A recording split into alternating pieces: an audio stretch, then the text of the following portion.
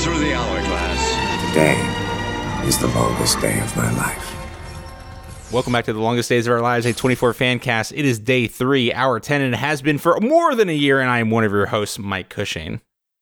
I'm another one of your hosts, 24 newbie, Curtis Perry. No, I blew it. I didn't say 24 veteran. Oh no! This is your third and final host, and Michael Howard, Jack Bauer super fan. Jack Bauer super fan. No, actually, sorry, I'm a Chloe O'Brien super fan. Michael Howard. Oh, you would. Oh, you would. It's been a minute, boys. Not a day has passed, I think, since we last spoke. Nope. Nothing happened. Nothing has. Not a thing. Nope. No. My hair got longer out of nowhere. I don't know where that happened. No, I mean, because we did the last one. We did the last one in November, and it's only been like a month since That's November. Not. No, the last one we did was January 9th. So January 9th, a month, perfect. Month ago. Yeah, per month ago. Nothing happened that last month. Yeah, we went from January 2020 to February, 17th, 2021, just a hop, skip, and a jump from there. Nothing happened there. Blooped it. Did you guys hear about this Thanos crazy virus they're talking about in China? Dude, man, bird weird. flu was some weird stuff, but I think we're good. Swine flu? That was fun. No one knew that. MERS? We're good. Where did MERS come from? Nope. SARS. Yeah. So nothing happened. SARS.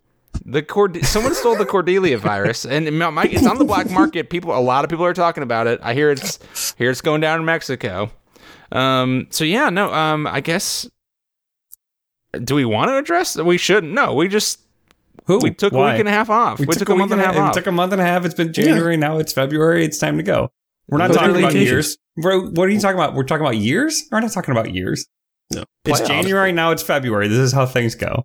Yeah, literally nothing of note has happened. My hair just got longer out of nowhere. Yep.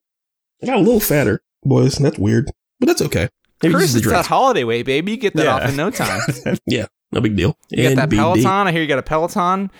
Do have the old Peloton. Yeah, you got that in 2 months or a month and a half since. That's cool, man. You recognize fitness. I remember that horrible commercial they had for Christmas. Yes. I decided probably on a discount now because people were mad at it. And boom. Yeah, it worked out. So Curtis, did Tammy buy that for you because she thought you were just getting a little chunkaroonie? Obviously. I mean, she ran after she ran her second marathon, and I couldn't do a 5K. She decided maybe I need to get this fat ass in shape, and so that's where we are now. Time to take care of yourself. It is. It is. It's bad. Well, sorry, buddy. Well, I know it's only been a few weeks since we last spoke and last talked about the hit show 24, season 3. Does anyone remember what's happened before this episode? Yeah, man. Kyle Singer was at season 1, baby. Nope. Was he season 2? He was season 2. No, he was the beginning of season 3. Holy shit! Kyle Singer. Yeah, Kyle Singer was the It was just a few months ago, bud. He had the virus, but he didn't have the virus, and then he had cocaine, but it wasn't cocaine, but it also might have still been cocaine. And then Jack broke Ramon Salazar out of prison, and now they're in Mexico. And those events were unrelated. Nina Myers is back. Yeah, and Gael wasn't a traitor. He wasn't. Everyone thought he was a mole. for a second, but he then he wasn't. I still don't know. There might be a mole, double mole, not mole. Though. He was a mole. If you include Tony, Jack, and Gael as their own cabal, then Gael was a mole for the cabal. And the cabal gave themselves up to the president. I did have in my notes someone I called Cool Ben Carson from the last episode, hour 9 of the show. Alan Milliken, I think that was. He's cool. He's blackmailing David Palmer for stuff. He's blackmailing David Palmer for something that Wayne, his brother, did, or he's trying to extort him. I guess not blackmail, but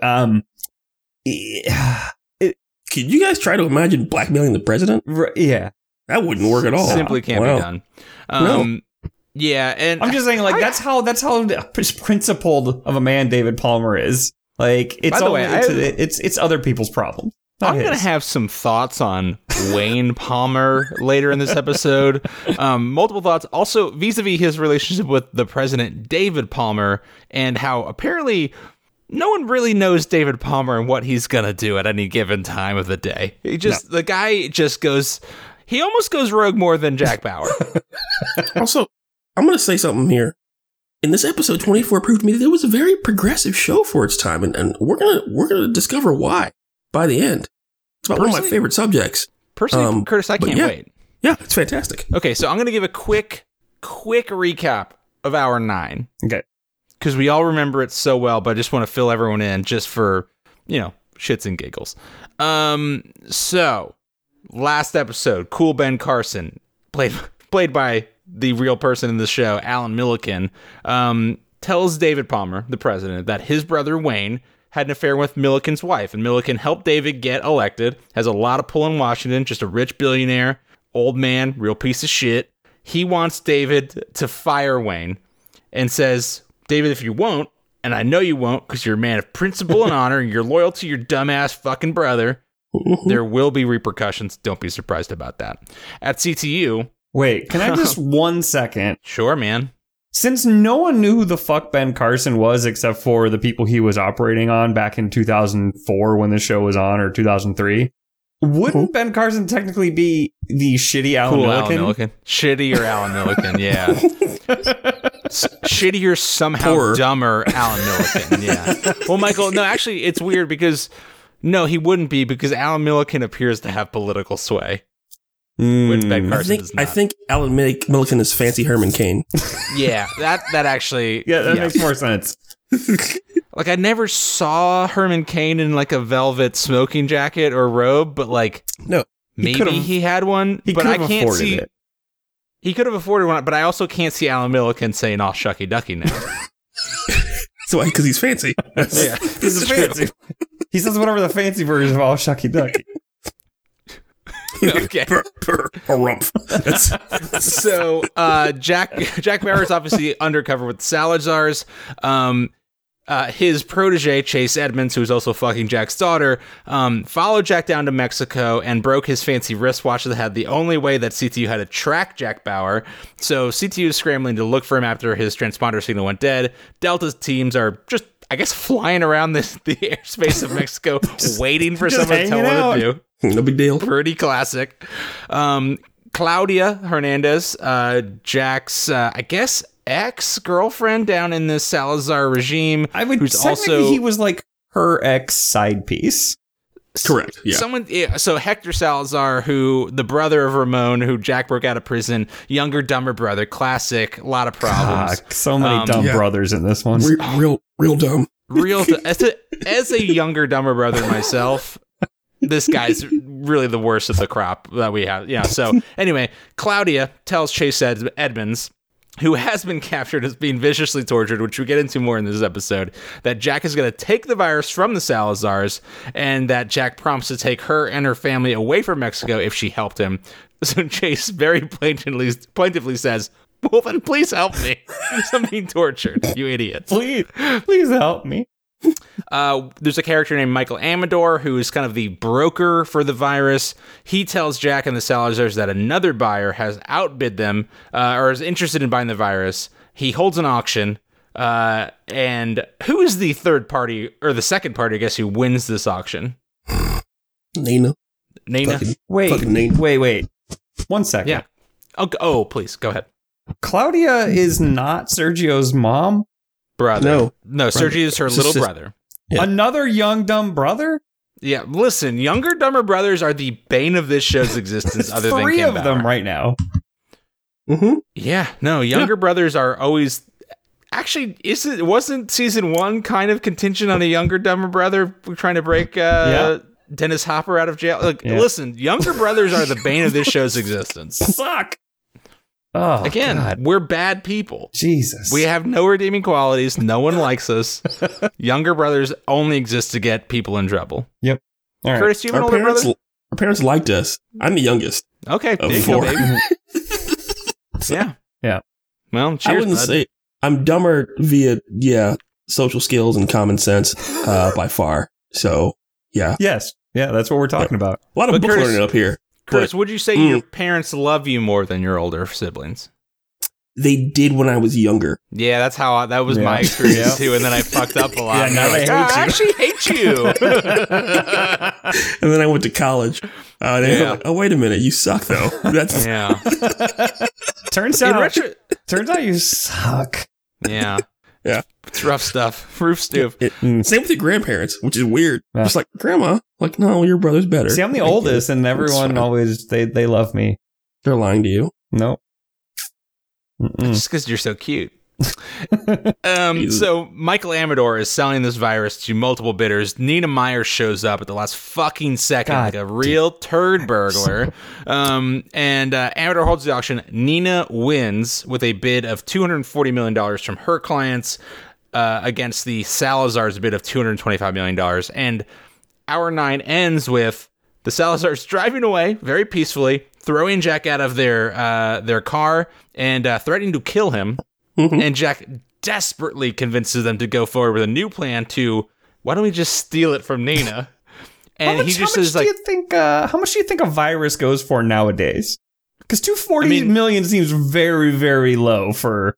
Well, Michael, the whole thing was Nina was going to sell it for $1 billion to the North Koreans. That still seems like not enough money. When we're talking about like Jeff Bezos having $200 billion, $1 billion for a virus that could wipe out everyone in like 5 days seems very low. Here's the thing. The only idea people had of a virus in 2004 was maybe that anthrax could be sent through the mail.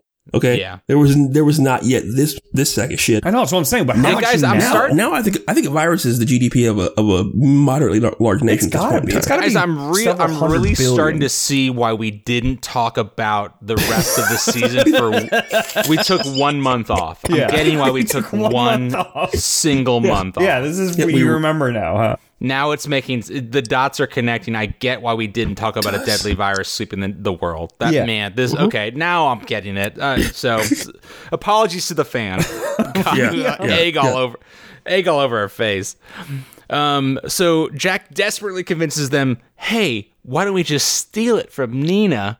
If we fail to do it, you still get to kill me. But if we do it, we all get money, which is great. So then we go into the 10 p.m. hour. I just love how convincing Jack is that he convinced Ramon is not a dumb guy. He has delusions of, how smart maybe how smart and great he is and how powerful he is, but like, he's not dumb. And Jack convinced these fucking drug dealers who run parts of Mexico to go against literal superpowers for a virus. My one problem with that, though, is that as far as I remember, it's been, less than a week since I've watched all these episodes, obviously, but the first 4 to 5 episodes of season 3 do a lot of heavy lifting to make everyone think and know that Jack is a junkie hooked on black tar heroin, yes. Which he got hooked on under the Salazar regime when he was undercover. Yep. And so they knew he was a junkie. And junkies famously will say and do anything to gain your trust to do what they need to get in their good veins. And so Salazar knows that and has presumably seen heroin junkies before. And he's just like, yeah, this guy gets it. He's totally on board. This guy understands. We're in the middle of the desert. He's going to need heroin. This guy has all the heroin in the area. We should be okay, guys. Yeah, Jack's not going to get very far. That's the thing. Like, he's going to need it. And where are you going to get it? If anything, though, as Ramon Salazar, I'm just like, this is an act of mercy to kill you right now. You know where you don't need heroin? Hell. Yeah, which is probably where Jack Bauer's going. He's like, Jack, I can shoot you right now in the head, or I can make you suck this guy's dick from our horse. I bet you're going to come over there and get that. What do you want, buddy? It's going to be because you're going to do one or the other. It's going to happen. Which, honestly, as we see at the end of this episode, Jack Bauer, whether he needs a fix or not, is a goddamn super fucking spy. And I guarantee you, Curtis, if he had been given that exact choice, Tommy's taking cock in his mouth. Because he's a fucking professional. Even if he's not hooked on horse for real, he'll do it for the country. This comes up. Yeah. Well, yeah. We'll get to that later. Okay. So it's 10:01, 57 seconds. We cut to a barn where Chase Edmonds, CTU agent, Jack Bauer's soon-to-be son-in-law, maybe, is strung up and being tortured by the Salazars by a man named Eduardo, who is just poking him with a cattle prod, very gently. How did he get bloodied? Like, he was in the middle. If he's already been tortured, and now you're on cattle prod? Yeah. It's like start with that one? Well, so him for a little bit. They have a very weird torture chain. As we'll see. I don't feel like they're used. The thing is, I don't feel like they're used to torturing people for information. They're used to torturing people for funsies. Well, no, because there's a line later. I'll bring it up. The end result here seems that like they're torturing Chase so they don't get tortured later. Right. There's a line that Eduardo says, which I was like, this is not a compelling argument for information. But anyway, so he's like cattle prodding Chase, and he's like, how many more are coming? Americanos? Federales? Or both? And honestly, I was like, I don't really know why it matters, like, who's coming, like, first of all. But then they pull Chase's shirt up, like, or his Henley up, and they cattle prod him. And Chase has a very odd, I could not place the tattoo. I actually tried to Google translate it. He has some sort of, like, Chinese or Japanese character over his heart. And I actually drew it out and tried to Google translate it and didn't pop up, and I'm really mad about it. Please show us your drawing. Yeah. So Chase is having a bad time. So he picked a pretty bad time to go off the grid and break the only way to find him and Jack. But they zap him real good. And we cut back to CTU. And Tony Almeida is asking Adam Kaufman where people are. And Adam says, well, we won't have satellite coverage over the air for at least 2 more sweeps. Which is weird because I thought sweeps would like cover the same area you get. I don't understand. You need to orbit the Earth twice to get good pictures, bud. Well, they can't just move the satellites. They have to wait for them. They're doing a helical sweep, and it passes every like half hour, right? Every like sweep or so. Depends on what low Earth orbit is. Yeah, but like if you can't get the pictures the first time, you're not getting them the second time. Yeah, it's going to be the same area. Just so Tony, maybe they're moving different. Who knows? It moves by a couple latitudes. Also, I love how they said that NSA satellite. I mean, we know there's just tons of them, so don't tell me that there's only one that can go to California or Mexico at a time. They can't give it all up. They can't tell you where they all are. This was only 2003. We barely even knew. Edward Snowden didn't even tell us shit yet. That's true. We didn't know. So Tony says, that's going to take too long, which, like, okay. So Gael Ortega, the former suspected mole, maybe double mole, maybe triple mole, says, yeah, well, that's probably why the terrorists are meeting there, because I guess they knew where the satellites were going to be. And then as he says that, he gets a call from Hector Salazar, who believes that Gael is still his inside man. And CTU attempts to trace it. Tony reminds Gael to come up with a good story about why they haven't heard from him in 2 hours, to which Gael just says, as soon as Hector answers the phone, he's like, oh, I was chatting with the boss from Division. Sorry, couldn't talk. It's like, do they suspect anything? But he only suspects him for about, like, 5 seconds. Like, Gael's like, no, they're fine. He's like, cool. Yeah. Well, he actually says if they're... is like, are they, do you think they're on to you or anything? And he says, if they were, would we be having this conversation right now? So he basically answers his question with a question, and it's a true statement. So he never actually lies, but like, why? Like, why not just lie to Hector? Swanson. He pulled a Ron Swanson on him. He pulled the Swanson, and he got it done. That is true. Also, Hector, throughout this episode, but especially with this question, he seems like the kind of guy who's smart enough to know he should ask the question, but then just be completely convinced by whatever answer he gets. Like, yeah, checks out. Yeah, he knows he's supposed to second guess people, but he actually has no ability to know the next step. He's like, there's also a chance. There's also a chance that Chappelle's shittiness has been transmitted throughout the wires, throughout the continent, and people know he sucks. So it's like, yeah, if you're talking to that asshole, I get it. That's true. I don't know that breather after he did it. Maxwell does suck shit. Okay, so as soon as Hector gets over Gael being like, okay, you're fine, what does he let Gael know? And the entire CT who's listening in. Lets him know about Nina fucking Myers. And what does Tony do, guys? Yeah, Curtis, what is Tony the reaction of the room, and what is the reaction of Tony? I don't have it in the notes, fellas. He does fucking nothing. He doesn't even swallow. His left eye twitches minusculely. Everyone else is like, Nina! And Tony's like, the only indication that they had ever been fucking is a slight eye twitch in the left eye. That's it. It's like just nothing. He doesn't even fucking Mr. Freeze over there. Like, he has become pre-season 1 Jack Bowers. Yeah, dude. He's this dude's been shot in the neck 3 hours ago. His girlfriend, fiance, whatever, betrayed him and told him that he needed to be kicked out of managing CTU, and now presented with the fact that the woman that he been fucking, who has killed Jack's wife and almost like tore down CTU with her bare hands, is now in the mix for this virus. His only reaction is like, I heard her name once. Yeah, I don't know her. But it's quite possible Nina Myers haven't heard that name in a long time. It could be that slight eye twitch. I don't know if you guys know anime that well. That was his Dragon Ball Z moment where he just powered up. Like for him, it was like an hour and a half of just shaking and powering up to full Tony mode. Yeah. But for us, it was just a blink. You know, I have a question real quick, and this is going to set the stage because I was So 2 things before I ask the question.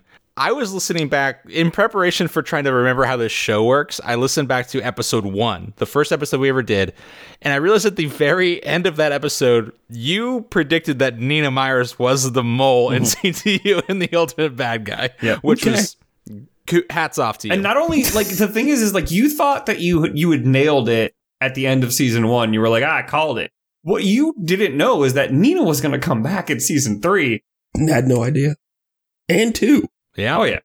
And so, Curtis, what I'm going to ask is, where do you think Tony Almeida is at the end of this season? Oh, don't do this to me. Like, I want to guess. I just want a guess. God damn it. Like, because you just mentioned his Dragon Ball Z moment. He's powering up. What does he do? Okay, here's the problem. So after some recent activities that happened in the last month and a half, I was able to watch a TV show that I watched before just for shits and giggles called Madam Secretary because it didn't make me sad anymore. To watch it. So I decided to finish it. And so from that show, whoever works in the CIA for a long time ends up as either the Secretary of State or the President. So I need to back myself out of that reality and think about where Tony could be. Yeah. Tony Almeida is basically George H.W. Bush. No, he's not going to be the president. I think he's going to be the head of the CIA. I do think that, but Okay, fair enough. So as we hear that, Hector hands Jack the phone, and Jack talks to Gail and says, "Hey, I've got Amador's cell phone number. I need you. He's been using it for the last few hours. Track it down." So he gives him the number. Triangulate this bad boy. So he gives him the phone number, which I thought this was going to be a thing. I actually looked up. He gives him a phone number that starts with 01152, which is just the Mexican international country code. Mm-hmm. Boring. I thought it was going to give us a clue to who Amador was. Nut didn't. He's using a Mexican burner phone, obviously. Just a Mexican burner phone, which, okay, good job, 24 writers. I'm not impressed. So Hector takes the phone back and then tells Gael that he has your agent, Chase Edmonds. He's alive now, but I want to know if he's working alone. And Gael says, don't worry, Chase is in field ops, so I don't have access to Jack's plans. Best bet is to keep him alive for now. You should probably not kill that guy. I can't get to those files right now. I know I got you everything else you need, but those files are definitely gone. It might It might look weird if I access them, so sorry, can't do it. Yeah. I just spent an hour and a half in the server room, but I hacked all the cameras and everything. Come on. Guys, in his defense, I do believe that accessing those files would mean him actually talking with Chloe from the way I understand the CTU like organization. She's field ops. She is the field ops person. That is true. So she's field ops. So I don't think, I mean, if I could avoid doing that by lying to an international terrorist, I would do that. So once again, guys, this just means Hector is a genius. Because he tells him, I'd have to deal with Chappelle. I'm like, oh, get it. Yeah. I'd have to go to Chloe to get that file. Oh, fuck. Yeah, no, I get it, bud. Okay, you're good. Shit. They have an unspoken thing. They don't need, you read between the lines in the conversation. Yeah. So they pull Jack's location. They triangulate it down. Tony tells Delta teams to shift position, stand by as they triangulate Amador's phone. He and Michelle leave, and we get a tiny clock at 10:05. Please take a drink. Tony walks out and goes over to our good friend Kim Bauer's desk and says, "Hey, we found your father undercover with the Salazars, and that Chase has been captured." Did you say Salazar? I said salad bar for a second. I was gonna let it go. We found your boyfriend at the salad bar. He has just been drinking ranch for 4 hours. You need to do something about him. In his defense, it was the Pizza Hut salad bar. You can't turn it down. You can't stop. You just can't. He's down with the old Ruby Tuesday guys. Insatiable over there. It's kind of a problem. It's kind of an issue for me. That broccoli salad, dude, can't get enough. So for some reason, I said I wrote down, Kim, we found your father and also your boyfriend, but he's totally getting ripped up there. Is that something that Tony said? No. That's a callback to episode hour 7, which was we're all really ripped up here. You idiot! Michael, I saw that in your notes in the Google Drive, and I was like, "He's not going to remember what that means." And I fucking knew it. Damn it! We're all real ripped up. I was rewatching the episode, and I was like, "I'm sure he's going to say totally getting ripped at some point in this episode because that's why I wrote it." And it was like, "Nope, absolutely not." No, that was a callback to episode, I guess hour 8, I think, which the title of that episode is "We're all really ripped up here." Okay, anyway. Oh, perfect. So Tony tells Kim that Chase is... It's weird that I can't remember things that happened like a month ago. No, it's Michael. It's not your fault. It's been the longest month of the year. The longest day of our month. So he lets her know that Chase has been captured. They're holding him. And Kim says, "What do you mean they're holding him?" It's like, what the fuck do you think the international drug cartel is doing to him? I wrote here, they're holding him oh so tight in a sweet embrace, Kim. That's what they mean by holding him. What the fuck? Well, they couldn't sleep, and he's like a big teddy bear. He's the little spoon. So he says, "Hey, don't worry. After we get the virus, we're going to go after Chase." And she says, "Thank you for not keeping this from me." Tony nods, thinks for a second, and walks away. And guys, what did he keep from her exactly? Nina. The whole Nina situation. Hey, you know that lady who killed your mom and fucked your dad? Not in that order yet. In this place you work now? Literally. By the way, and also when everyone got blowed up, that was kind of her fault too. She's back though. Yeah. So Michelle seems both disappointed and glad that Tony didn't tell her, but like more disappointed. It was like, why? Like Michelle knows Kim at this point. Like, why would you tell her anything that's important to anything? Okay, so we come back to the Salazar compound. Jack tells Ramon that it should only take 10 minutes to chase Amador's phone, which, again, CTU historically really bad at tracing phone calls. Ramon looks at Hector and says, "Let me call their clients and tell them there's been a slight delay." And it's like, why would you call North Koreans and be like, "Hey, little hiccup in the virus plan. Don't worry about it." Like, what's the upside? To be fair, what are they going to do? They don't have like secret agents in Mexico, so it's the one client you're like, we goofed a bit, but hold on, we beefed it and wanged it. We're gonna fix it. Also, just like, why not just wait half an hour? Just like, sorry, Mexico, we're in the desert. Cell reception was bad. I'm sorry. Ramon runs an agile shop. Koshi likes to keep things on, likes to have his updates to his customers when he promised them. It's fair. I find it so hard to believe. Like, look, I believe everything about 24. Everything I believe it. Every single thing. It is a documentary for all I'm concerned, except for the part where anyone believes that the North Koreans are working with the Mexican heroin selling drug cartel to buy a virus. In what world is this how things work? Michael, I don't know. We talked about a story on our other podcast where the North Korean government assassinated someone in a mall in Malaysia by spraying them with a clown flower in their face. So, I mean, it's true. they can do shit, man. I don't know. I guess actually, yeah, there's probably not a lot of options if you're North Korea, because it's not like you have the infrastructure for a worldwide web of secret agents. True. Yeah. True. So all right, now I'm back on board. I believe everything. Okay, you're back in. Okay. Yeah. So we're going to breeze through some stuff because we're 5 minutes in the episode and half an hour into the episode, which is standard shit for us. But I'm going to stop you once, but it'll be worth it. But go ahead. Continue. Okay. Yeah. So, we cut back to the Salazar compound. Jack says it's only going to take 10 minutes to trace the phone. Ramon looks at Hector and says, I'm going to go call our clients. Hector goes to check on Chase, but before he gets there, Claudia's little brother, Sergio... I got to stop you here. This is where hit me, buddy. God damn it. People on this show just hate beans so much. They spill them everywhere immediately. They don't spend any time thinking about the beans, understanding what beans maybe you're good for, trying to just, meld with the beans. Maybe try to eat the beans. No. The beans must be spilled immediately at all times. If anyone sees a can of beans on this show, they shoot it immediately. Yeah, the beans go away. The beans are just all over the place. So Sergio says, "Hey, guess what? My sister Claudia says we're leaving, and they're taking me away from you soon. But I don't want to go. I want to stay with you." And Hector says, "You don't have to go anywhere, but don't tell Claudia anything about this." Oh, he won't spill those beans, though. Yeah, no. Gonna say tiny. No, the people who know how to keep beans in their jars know how to keep beans in their jars. So Jack follows Ramon into the house.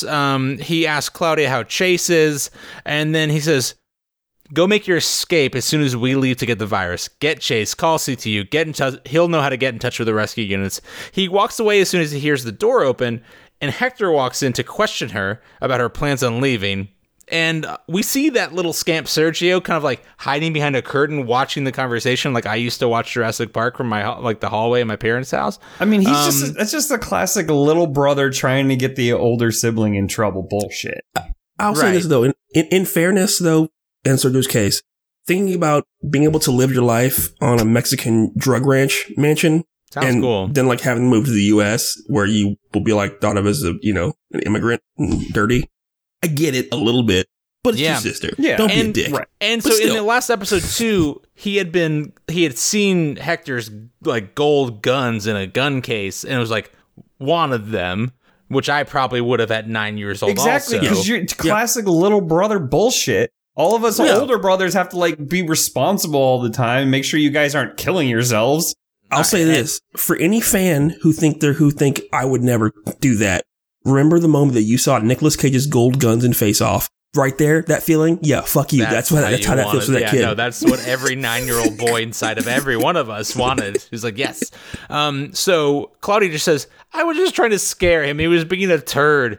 And like, it's like, he wanted a gun, so I scared some sense into him. And like, my only thought, and Curtis, I want your opinion on this. Is it good parenting to be like, I'm taking you to the moon now because you want a gun? Taking you away from everything you love.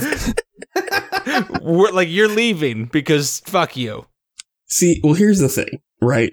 In good parenting, it's kind of like that, but you have to make the world smaller, right? Their world is whatever they're doing in that moment, what they're playing with, and you say, I need you to go to your room and stop doing that thing. Like, but no, this is all that I've ever known and loved. This moment right now, these toys. Right here. So it's kind of like that, and you do it for a little bit of time. And to do it permanently, though, that's an actual problem. That's where you get the old, the actual trauma. That's fair. So, don't do that. But to say, hey, stop watching that. What? How dare you? But I wanted to watch it so bad. You're like, yeah, that's the point here. So Hector nods at her explanation of like not wanting Sergio to get a gun, smiles and says, he's a good boy, don't scare him. He walks outside and then lip Jack quiver, and Ramon's, though, made me worried for a second. No, so, yeah, he clearly was like, okay, I'm a little worried. But then Jack and Ramon comes out of the bathroom. Him and Jack follow Hector out the door, and they go to get Nina. And then Claudia sees her little rat fuck brother hiding behind the curtain, and he runs away like a little rat fuck. And we get a tiny clock at 10:09. Please take a drink. And we come back to CTU. I talked so much shit in my notes about Sergio. Every time I was like, oh, this little motherfucker. Yeah, Sergio's a little rat fuck piece of shit. Yeah. As a person who has an older sister, trust me, he'd gotten the brakes beat off his ass. So anyway, go I ahead. assume that takes place in the commercial break, but so we're back at CTU. Ryan Chappelle walks into Tony's office after he finds out that they're back in touch with Jack. He gets to speak with Amador and whatnot. Tony then tells Chappelle that, oh, hey, guess what? Nina Myers is back in town. And Ryan is like, sorry, I don't quite understand how the career international criminal broke her exile in North Africa after the president gave her immunity. He told her to stay there and she didn't. This is against protocol. Quick thing though, if you want to keep an international terrorist in some place where you know she can't leave, North Africa is maybe the worst place. Well, they thought like she's Can really you have white. access to everywhere from there. They're like she's really Especially white. early 2000s. We can keep an eye on her. She can get to Algeria and like you can get everywhere from North Africa. That's kind of how it works. That's the problem. It's none of it works. She can be in Russia in like 5 countries. Look, Yeah. look. They let her. They had a risk board on the table, and they let her just throw a dart at it, and that's where it landed. And then she rolled 2 6s and got out of there. Sorry. Yeah. Once again, you put her in Hawaii and say, this lady cannot go to the airport. Good luck, bitch. Yeah. So Tony says, don't worry, Jack's going to get her to try to help him. And Ryan says, I'm sorry, didn't she kill his fucking wife? That sounds like a hard sell. And then Tony just shrugs that off. And then Ryan's like, does Kim know? And first of all, I have 2 questions. One, I don't believe that Ryan Chappelle has any idea that Kim exists at all because he's an emotionless lizard. No. Secondly, why would anyone tell Kim about this at all? Well, yeah, I don't know. Same question from Michelle. It's like, why would I? I'm not an idiot. Right. Yeah, I'm not a stupid, dumb idiot. Anyway, so Ryan leaves after Tony convinces him, and then Michelle comes in, and what does she try to do? She tries to apologize for telling everyone that he was unfit for his job and he needed to go back to the hospital or be removed as leader of CTU. Yeah, pretty classic marital problem. Classic. The interesting thing though is that Tony's like, you don't need to apologize, but then he yells at her in a way that makes it sound very much like she needed to apologize. And also that she could go get fucked. Yeah. Here's the thing, guys. I've never thought of this strategy or seen it made before by a male in any effort at all. This is ridiculous. Tony just made it so that Michelle has to sleep on the couch tonight as the wife. It's a move unthought of before in male history. All you have to do is get shot in the neck and go rogue with Jack Bauer. You know what? Guys, worth it. This goes back to a classic Tony Almeida hallmark from 24 season 1. It's like, hey, listen, but like this time it's a little bit flipped because in season 1, when he talked to Nina Myers, he was like, hey, here at work, you're the boss. At home, shit's different. Someone has remained the boss at home, but is now also boss at work. Mm-hmm. And Michelle just got that cold shoulder. Yeah. So and he pulled it out without being a misogynistic dick. He's right. He's right on all counts. Right. Yeah. She fucked up. It's the best move ever. Because he says to her, like, if that's what you thought, then you clearly had to do what you did. What I am saying is, you know me better than that. I don't know why you thought what you thought. He said, I would never risk this unit to prove how tough I am. Right. You made it perfectly clear how you felt. Also, I have a phone call. You can leave now. So she goes downstairs. We get another tiny clock at 10:11, and we get literally the best sequence of events for Michael Howard that I think this show has ever presented. Please take a drink for the tiny clock. Chloe O'Brien gets a phone call from someone named Sarah, who says she's having an emergency. And she's like, I'm too busy to deal with this right now. Chloe's like, I can't deal with this right now. But she's like, fine, I will. Come to the office. I personally not interested in Chloe's personal problems, but this is going to be very tasty for me. So as we get that, we cut back to the Salazar compound. Nice tight shot of a baseball bat being slammed into Chase's tummy. Eduardo, the interrogator, looks back over his shoulder and says, he's very stubborn, Hector. And Hector walks in, shoves the Batgoon away, slices the rope that Chase is hanging from, and says, C2 doesn't have travel plans for you. Are you by yourself? And Chase says nothing. So what does Hector fucking do? He takes his pistola there, puts it on Chase's left hand, and just looks at him in the face and fires a shot through my boy's hand. Puts a bullet right through that hand. Yeah. Hope he's a righty. And then so Chase falls down in agony. And what does Hector do next? He says, keep at it. If he doesn't crack soon, use gasoline. Which implies so many different things. And I was like, all I wrote was like, can't wait, because I have no, like, what are they going to do with the gasoline? Well, it's like, okay, either they haven't threatened to burn him with hot stuff yet, or they haven't covered him with some sort of irritant on his wounds. And if they haven't done those things yet, to go right to shot through the hand, I mean, it's an escalation point that seems unnecessary. They haven't gotten to the filling out fingernails and doing little small cuts. That's what I'm saying. They've been just fucking around. And Hector's like, well, I'm going to shoot this hand off and then use the old gasoline. They're used to torturing some like middle management drug dealer who stole from them, and they're like, tell me who you gave the money to, tell me who you gave the drug. Like, these guys are not hardened, like, interrogators. So you're saying they made to the end of the document. They had the torture docs, right? The old SOP. What we're going to do. And then they're like, we got to cattle prod. I don't know. They're like, we don't know what the order, they dropped the papers on the ground. They don't know what order it's supposed to be, and they just know that they have to do these things. They're just checking boxes. They're like, oh, what can we, gasoline. Cool. Yeah, let's do that one. I don't know what it's supposed to do. Like they probably told Hector, we already like literally pulled all his pubes out. It's shot through the hand shot through the hand is way. I mean, that was. They're like, it normally only takes like 2 minutes before the guy says, yeah, I gave the drugs to that dude.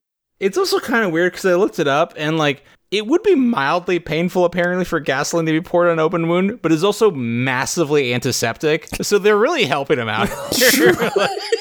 They're really helping him here.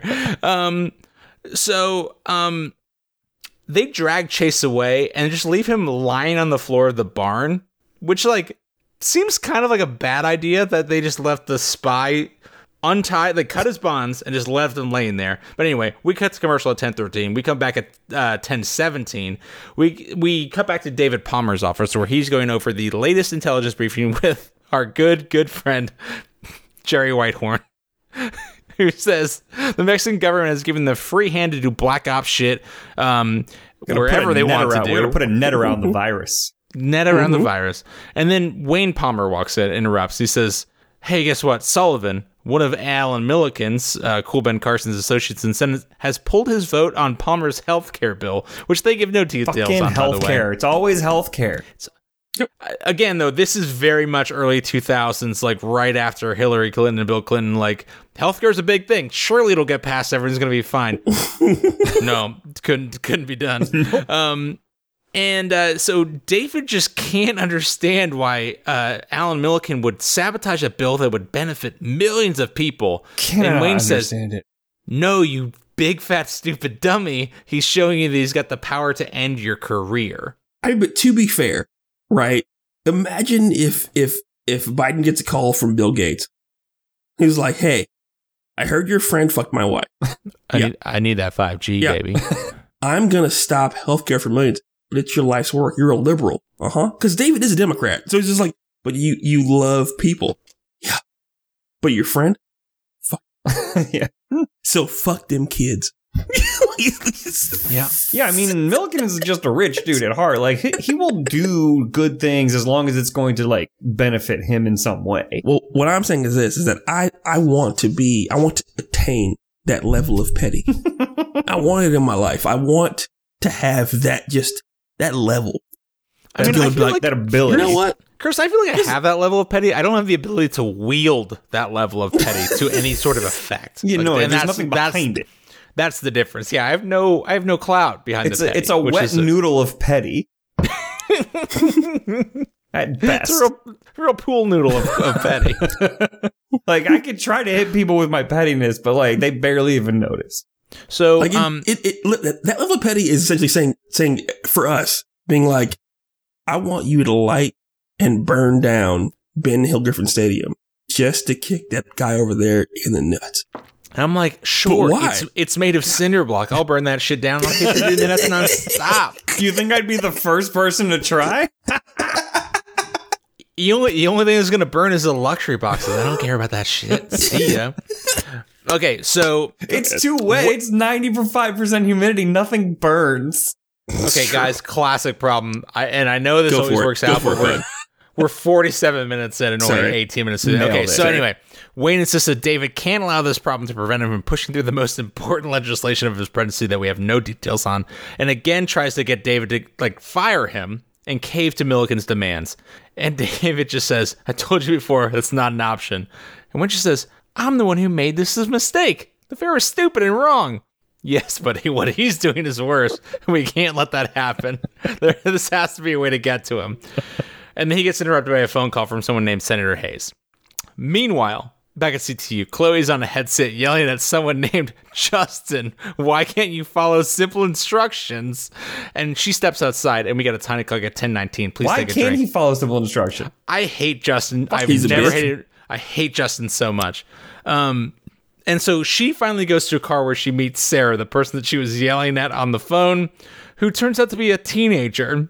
And how does Chloe greet Sarah? I mean, look, she greets her like someone, I would greet someone if I was, I don't know, dealing with an international crisis because of my job at CTU, Michael, and she brings my baby to me. What is the sentence she says out loud? The first greeting she says to her. I can read it for you if you need me to. Yes, read it. I have every right to be angry with you, is her greeting to this teenager. She's right. And why does Chloe have every right to be angry with Sarah? Because Sarah's dropping the kid off. She's like, oh, I have an emergency. You need to take this kid. It's like, I'm sorry. I left the kid with you. It is your job. It's like, look, if I rent an apartment and I need to get out of the apartment, I have to sublet it. Okay. I have to sublet. So sorry, you have to sublet this babysitting job. You have to charge someone else, hopefully less than you're charging me, so that you can still make money, but at least break even. But this is yours. You took this responsibility. I am trying to think through the logistics of the babysitting arrangement that Chloe does have, because Chloe has been on shift since at least noon, because this is the 10th hour of the show. Yeah. Chloe's been there the entire time. It's now 10 p.m. Mm-hmm. Yeah, I think my anger when was the babysitter going to leave originally? Yeah, I mean, my anger goes with the secondary question Chloe asked, because it's like, I have a family emergency, and she wouldn't tell her what it was. It's like, no. I get you. You gotta tell me what it needs to be. Somebody's dying. Yep. Like, it can't be I have to go to a birthday party. You cannot. Right? You cannot be be bringing my child to me. Security. Yeah, you can't be bringing my child to me at the fucking CTU headquarters. How did you even get in here? That's a great point. I will say the thing was, like, I told you I have a family emergency, and Chloe just says, yeah, well, there are two now, aren't there? And don't you think yours is less important? It is. Sorry. I mean, no, it is, for sure. I mean, one could be, like, the worst that that babysitter could possibly have to deal with is somebody is dying, but she can't possibly prevent it. Whereas Chloe is actively trying to prevent millions from dying. So Chloe grabs her baby, starts to walk inside, and what does Chloe say to Sarah as her party line? Your job is in serious jeopardy right now.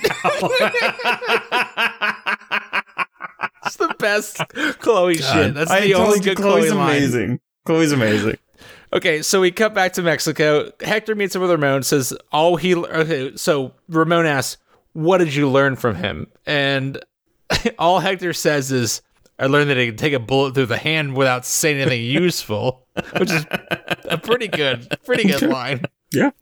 Solid. Jack doesn't love hearing that, but then he gets a call from Gale. He gives him Amador's location. They're moving west on a rural highway just a couple miles away.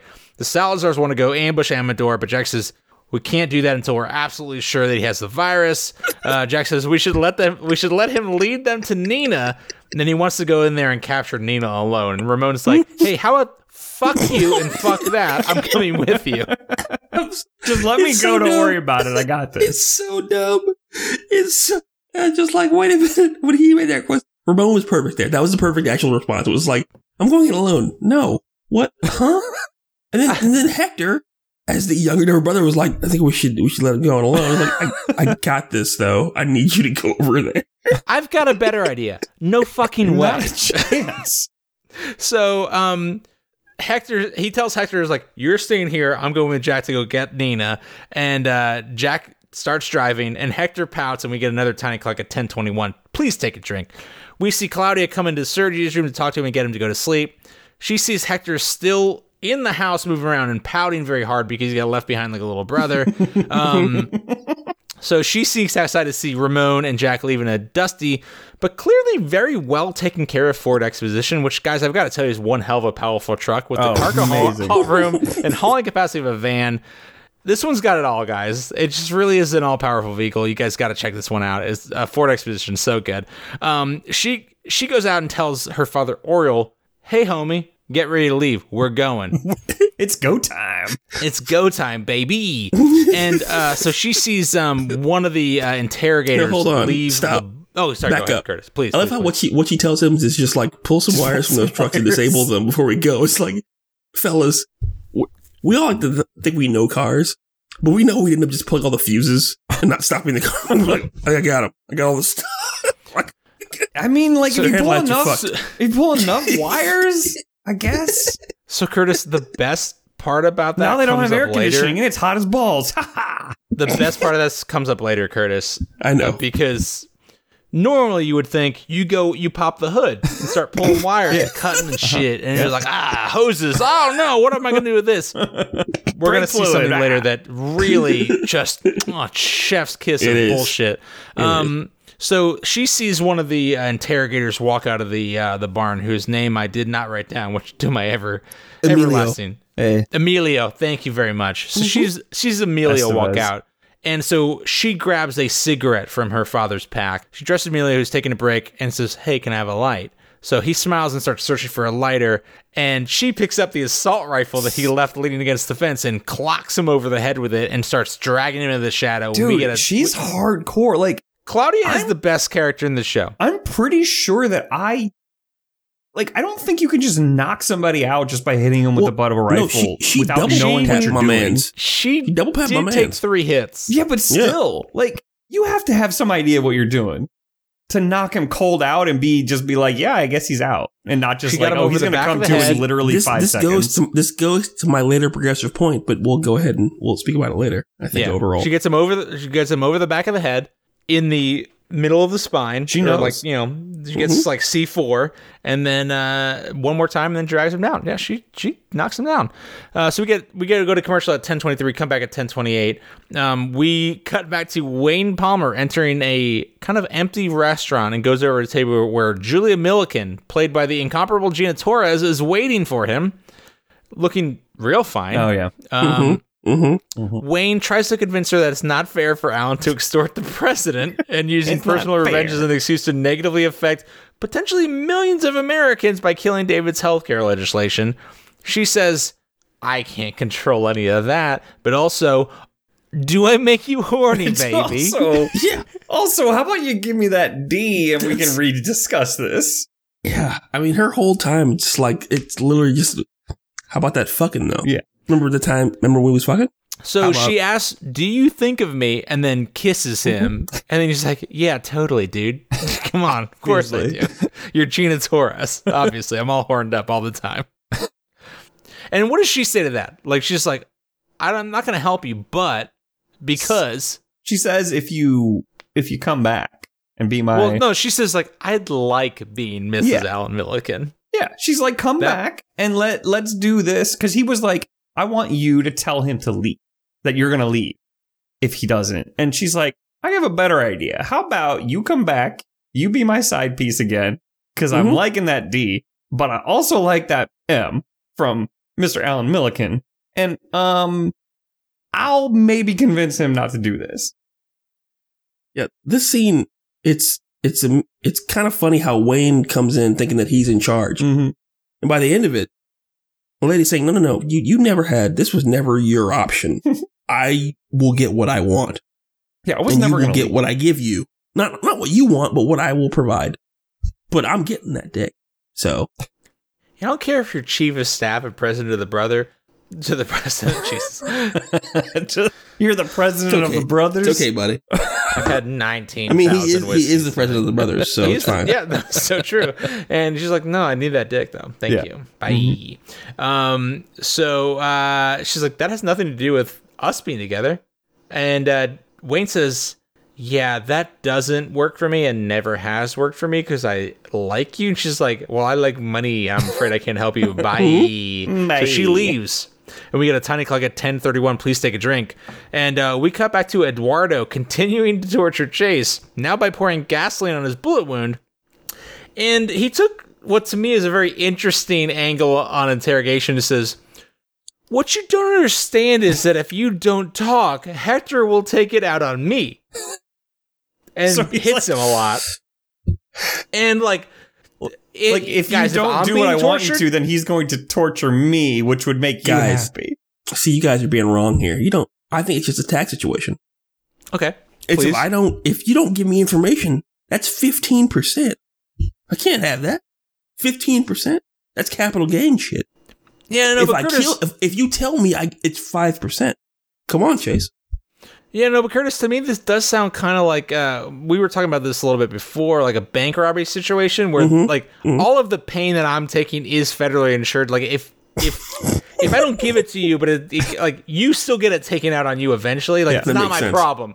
I made a deposit of pain into your bank. Someone took that away. I didn't talk to you. And now the government is going to come out and hit you. You know what? It's not a perfect analogy, but I think I nailed it. I think I know it. I think I have the pay scale. Here's how it goes. If you get them to snitch, you're going to get paid. Sure. And a hearty handshake. And they're going to die. Right? If they don't snitch, you don't get paid. You get a little cattle prod. You get no bonus. And they're going to die. I mean, that's a lot of negatives for me on the non-snitch scale. So yeah. So he's basically saying, I'm going to die either way. I don't care if you... by talking, you're going to die either way, but save me? Right. Fuck I don't get any money and I have pain? Mm-hmm. Fuck you, man. The thing is, but if I'm going to have the pain no matter what, I don't care if you're also going to have pain if I don't talk. It's there's no upside for me. I'm dying either way. Mm-hmm. Just fuck you, dude. But you don't know that. You know? I do. I mean, if someone tells me, it's the problem with you not talking is that I get hurt later. I'm then I am not talking because I'm dead no matter what. So that's true. Take my fingernails, please. I don't want them. I hope they take it out on you worse because they've got spare time after I'm gone. Whatever. So anyway, Claudia enters the shed. She tells Eduardo, hey, back off. They think he'll talk to me. Of course.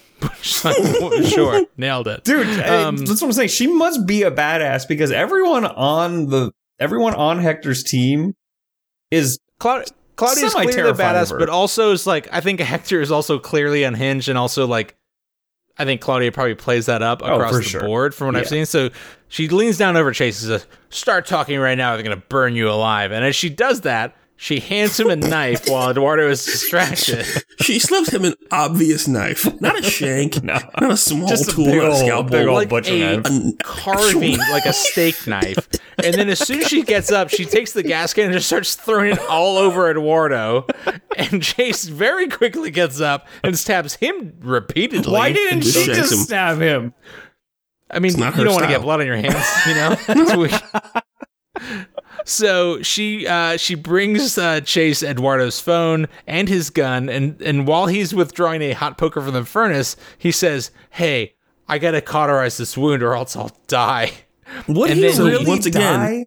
No, I mean it could be infected, but once again, he didn't start with the hot shit before he shot him in the hand. It was just there. The hot metal was there. It's right there. And also, guys, I don't know if you noticed, he only cauterized one side of the wound. Correct. Not both. It's also you only need the one because otherwise things can't flow through. It's like when you hold the end of a straw, Kush, the water doesn't come out the other side. It's fine. So what he says is, I gotta cauterize it or I'll bleed to death. Uh-huh. And he has never heard of pressure before, especially in your fucking hand. And I'm saying this as someone who put a wine glass stem through his middle finger earlier this week, and literally it took 10 minutes to stop bleeding because I just put a lot of pressure on it. I honestly it's not a gunshot wound. I honestly don't think that he would die. Like, the gun he was using was not like a fucking shotgun. It was a Beretta 9mm. Okay, 9mm hole. That's fucking tiny. That's a third of an inch. Here's my thing. That's like you could stab yourself with something larger than that. Like you could just the hole to be there. Plug it with your fucking finger and your thumb. Curtis, you just want the hole? Just why not have the hole? Because like I got shot in the hand. Oh, really? Prove it. Here's a hole in my hand. Bam, you cauterize. It's like here's some scar tissue. No. Here's a whole hole, just a straight up hole in my hand. You could get another bullet and just plug the hole with a bullet. Also, I'm sure you could probably cheat gambling somehow. How to die up there or something like that. You know, this is bloody. It's definitely a useful tool to have a hole in your hand. All I'm saying is he cauterizes one side of the wound and then wraps his hand in a bloody cloth. So it's a cavern now. You actually hide stuff in there all the way. Anyway, we get another tiny clock at 10:33. Please take a drink. They run outside of the barn. We run towards the truck that Auriel has with Sergio in the truck bed. He helps Claudia and Chase into the bed of the truck. Claudia lays down in under a blanket. Chase lays down. But guards see them and start approaching to inspect the truck, and Auriel can't send them away. So the guard and the second man go to check the back, but Chase pops up and shoots both the guards, take 2 drinks, pop. So loud. Good job, Chase. So loud. 2 dead. Immediately, Hector and others hear the gunshots, come running to the house. Auriel peels out, and they start opening fire in the truck as it speeds away, the Chase returning fire. At one point, Chase's gun clearly runs dry, but he keeps shooting at least 25 more shots from what I counted. Hector gets in another beautiful, big bad Ford Expedition to take Chase, but that bad boy don't start. And guys, we discover that Auriel has desecrated a fine piece of American machinery because Hector looks underneath the steering wheel and just pulls out a bundle of cables and just like disappointedly slaps it against the steering wheel. Just, shucks, they got me. See, it's this is why the newer cars, they're all relying on cables and cords and not just the pull start motors. Classic cables. Quick story for the fan here. If someone has pulled a lock of just a bunch of cables from your car in an area, probably in a bundled output, you can just plug that bad boy right back to fucking where it came out and start your vehicle. So it was so many. It was just things. a radio, actually. So one, it looked like it was a clear bundle of wires that had been pulled, not cut, like Hector had it in his hand and just like dejectedly just like slaps it against the steering wheel. He's like, I guess we'll never figure out where this went. Like nothing important had been done whatsoever, but so that happens. So Hector, he was like instead of cutting the power, he just unplugged the lamp, and then they saw where the plug was out, and they were like, I guess we'll never see again. There's no way to tell where this plug went. So they get clear.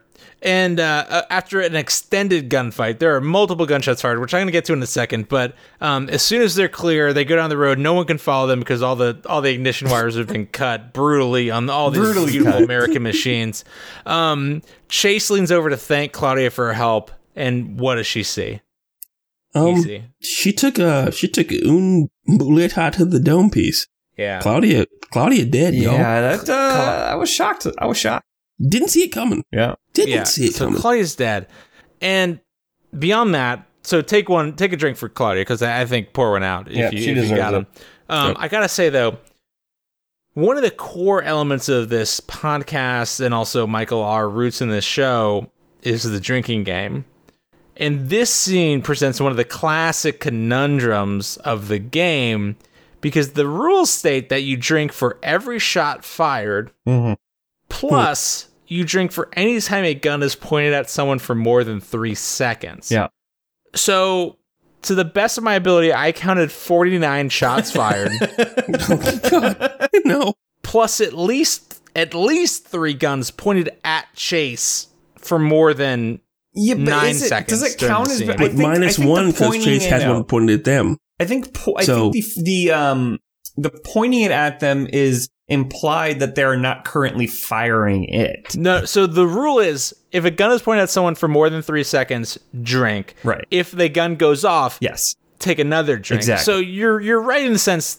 You're right, Michael. I'm reading between the lines, but were any of take them at least sideways? 49 drinks. Were any of them sideways or fired? Well, that's No why one- I brought, that's no why I one brought had the the whole gun. bottle with me, because I Yeah. knew we needed 49. But it's at least 49 drinks. So guys, I guess just get after it real quick. Hold on, Michael, hold that because I need to take a quick little screen. This is Shiso, my good stuff. Let's get after it. There we go. Got it. Okay. I look drunk. Yeah. So anyway, everyone's just fucking hammered at this point. We cut the commercial at 10:36. We come back at 10:40, and we see Chloe O'Brien at CTU sees Ryan Chappelle approaching her desk, asking about, "Hey, where are those Delta teams at, though?" And I'm just saying, Ryan is very involved again after not wanting to be any part of this. right. He was like, oh, this is going to be a shit show. I am out. I am not taking the heat for this. And then as soon as it looks like it's gonna be successful, he's like, I'm back in, baby. I'm in charge. Fuck you, Ryan. Also, Classic middle manager shit. This scene tried to tell me that Ryan Chappelle has humanity, and that's not true. Because only a human recognizes the sound that's going to come up in this next scene. So, fuck you. But then he immediately makes it known that he is definitely not human. Well, obviously, but he heard it. You can't hear that. It's a cute. I mean, it's like the a cute thing. Terminator. So, The Terminator. so he asks where Delta teams are, and Chloe says they're standing by in the region and will move in to rescue as soon as the virus is obtained. And Curtis, what sound does he hear exactly? The closed captioning So says baby coo. says baby cooing. Little baby coo. A baby cooing. Baby cooing. So he's like, hey, by the way, I just told you to make sure that officials from Division and the Attorney General's office were on standby once we have Chase, but was that a fucking baby I just heard? She goes, nothing? And then he's like, is that your kid? And it's like, no, it's a rando fucking baby that fell out of the goddamn ceiling, Ryan. What the fuck kind of question And is also, that? I had a babysitter emergency, so can you please back off? Okay, I have to defend Chappelle a little bit here, even as the father here. It would be weird if you were James Bond walking through and like one of your pals in MI6 was like, here's my kid. You're like, oh, but no, we murder. Why? Why is your kid here? What's going on? Chloe, though, makes an excellent point. She goes to the classic Airbud defense and says, there's no specific rule that says that I cannot bring a baby in here, to which Chappelle replies, yeah, there's no rule because no one be fucking dumb enough to bring a fucking baby here. But she's right, though. If it's not in the rule book, you can't punish me for it. Here's the thing, though. I wrote this. It'd be so weird, though, if one day, randomly, if you had been higher up in government, if your kid tells you a nuclear code all of a sudden, you're like, oh no. I didn't think you saw that. Nah, those are weird letters. Don't just forget those, baby, please. Hey guys, I'm just saying, real you quick, you guys have worked for large companies before. Nope, never have. You know that when no one knows what I work you know that for. when somebody does something that is not technically against the rules but should be, there is immediately a rule change to the corporate handbook. So what do you think the CTU handbook has to say tomorrow to address this? It's like, there are no babies allowed underneath your desk at CTU. It's like, everyone who wasn't working at it is just like, what the fuck happened yesterday? Real quick, I know we're mid-episode, but I've been, we're tweeting stuff just like to let people know we're back. We had one of our followers, a longtime fan, Russ Dog, tweeted us, is like really excited that we were back, and I told him to bring on his bots just to like let us know that people knew. Our last tweet saying we're back has 159 likes. Yes. So Russ fucking brought his fucking bots back. Hell yeah. Thank you, buddy. Thanks for the bots, bud. Appreciate the bots, man. Love it. So yeah, we're in the shit now. We got to do it. We got to finish it. So anyway, so Chappelle does say, "Get rid of that baby," right? Get rid of it. Like, yes, I'm gonna have this is like the 39th trimester abortion or something from South Park. Like, and so Chloe's like, Mr. Chappelle, parents are a protected group. This is not fair. And he just looks at her and walks the fuck away. She Karen'd him, which sometimes Karens are for good. And that's I'm just saying, look, know the rule book if you're going to be a dick about it. And Chappelle is a dick about bureaucracy. And she goes, oh, you want bureaucracy? I will go toe to toe with bureaucracy law all day long. That's all I'm saying. And they do. And that's so why we Chloe's cut the back. best. Yeah, well, she's fine. She's fine. Guys, you know what? I always get worried by like when we're half an hour, 45 minutes in, and we're like 12 minutes into the episode, and I'm like, we're never going to get anywhere. But now we're 41 minutes in, and we're only an hour and 13. This is what I'm saying. The problem is the first 10 minutes, there's not a lot of commercial breaks, and then all of a sudden you go from 10:35 to 10:40, and it's like, well, what the fuck just happened? And I've also learned that nothing in the show really happens between 20 and 40 minutes. Nothing really matters. They switch the first so 10 minutes kind set of it up, then there's the next 30 minutes that is like, meh, and then the last 10 minutes you're like, yeah. But they reveal the truth. Every time we do this show, I'm just like, guys, we gotta fucking move. And I'm like, oh, wait, we're fine. The show wants to be 2 hours. The show wants to be 2 hours. Remember when we tried to make it an hour? God, that sucked. Well, I'll remind you that at least 60% of this show has been shot while I was in Colorado. So we always get there, bud. Time dilation is a bit. That's all I'm saying. Yeah, Curtis, by the way, do you have random records just sitting next to you that we can? I don't, because for some reason in the last month and a half I can't leave my house anymore. It's weird. I don't know, but I'm hoping to get back. Can you make up random records that you could have at your house? I can. Wham! I can. You can do that. Okay. So we cut to Gael, who's updating Jack on Amador's latest location, a dirt road off of Highway 14, 2 miles west of Rancho Guadalupe. And Jack tells Ramon, I think we know where they are. And just a half mile up the road. Super convenient in Mexico. Super convenient that these people don't know that they're within a half mile of the giant fucking drug cartel compound. Yeah, no way to know. No way to. And he says Nina's either with him or nearby, so we just have to isolate her. So they turn the headlights off and pull off the road, and we see another car passing down this very small sandy road in the middle of fucking nowhere, Mexico, that no one would ever have been able to see another car ahead of them or behind them. So we get a tiny clock at 10:42. Please take a drink. As the other car rolls towards this new location, Jack pulls out a night scope to verify that Nina is at the meeting place, an abandoned church. And he's like, I'm going in. And Ramon says, coming with you. And he's like, how about fucking no, homie? Why don't you just watch me on this scope? And Ramon's like, I'm going with you. Jack says, like, I'm trained to do this. Coral snake, baby. You see this tattoo? You know what that means? If I go alone, we live. If we both go, we both die. So Ramon begrudgingly agrees. Jack exits the car, makes his way to the church.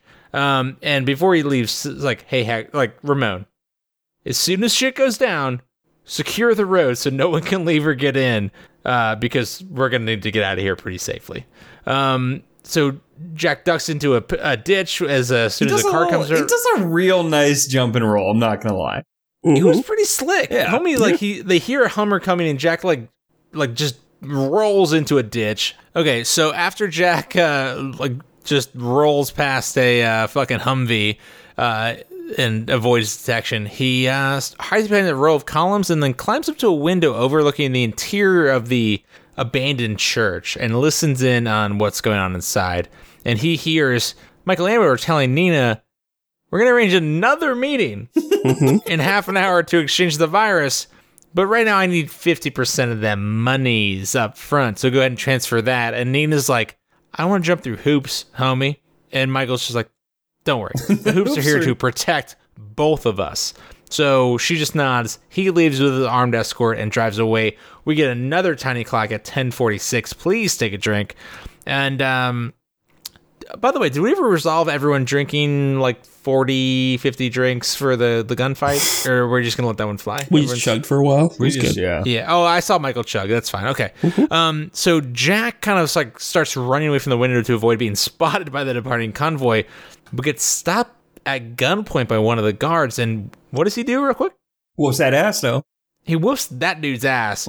But unfortunately, during the ass whooping, a shot gets fired off. And he grabs his gun. 2 more guards show up. And what does Jack do? He whoops the asses too.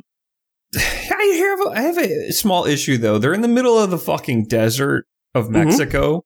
So gunshots will be heard for miles. I would say those dudes left like 20 seconds ago. Michael, but they're playing like Rage Against the Machine on. Like, as soon as they leave, like those Humvee, like those Hummer radios are blasting. That's true. Baby. They're just fucking jamming. You know how terrorists do. So true. Okay, so Jack, as soon as he like the gun fires off, 2 more guards come running off. One of them runs in and shoots it around at Jack, who. Guys so smartly catches the bullet with the bad guy, like just like no thank you, and then uses that guy's gun to shoot both of them. So that's classic. So that's 3 kills in 4 shots. So please take a couple of drinks for those. And not a single one with his own gun. Yeah, not a single one. So drink, baby. So. Meanwhile, Nina hears the shots and readies her own gun, but as soon as she starts to like run out towards the vehicle with her apparently last remaining guard, what happens? Jack does that work. He had some Jack work. One shot just takes one that shot, dude out. one kill, baby. The guard goes down, and Jack runs out and just goes say, "Hey, Nina, why don't you get back in that church, though?" Hey. I want to stop now, right now, pause. Hey, yeah, buddy. All of our every fan who hears this now or later, what you're about to hear happen is what will happen to you if you believe that you are Jack Bauer, Solid Snake, any other sneak snunk person. This is the immediate aftermath for the beginning of your sneak snunking. Go ahead, Kush. Where do we go next? This is why you kill them all. So Ramon is peeking through the night scope, and Jack orders Nina back into the church, and she says, "Don't worry. If I wanted to kill you, you'd be dead by now." She's like, "Hey, go ahead and put down." Go ahead, Michael. I'll say that's 100% not true. Jack will kill you, and he will want to kill you for a long time, but he will wait for the moment that is right. And Nina knows this. She knows it. This is the thing that kills me about the next, like, 10 minutes of this is, like, she knows she can't trust Jack, but also she loves that money so much. Loves that money, and, hey... Also, maybe. I love that dick so much.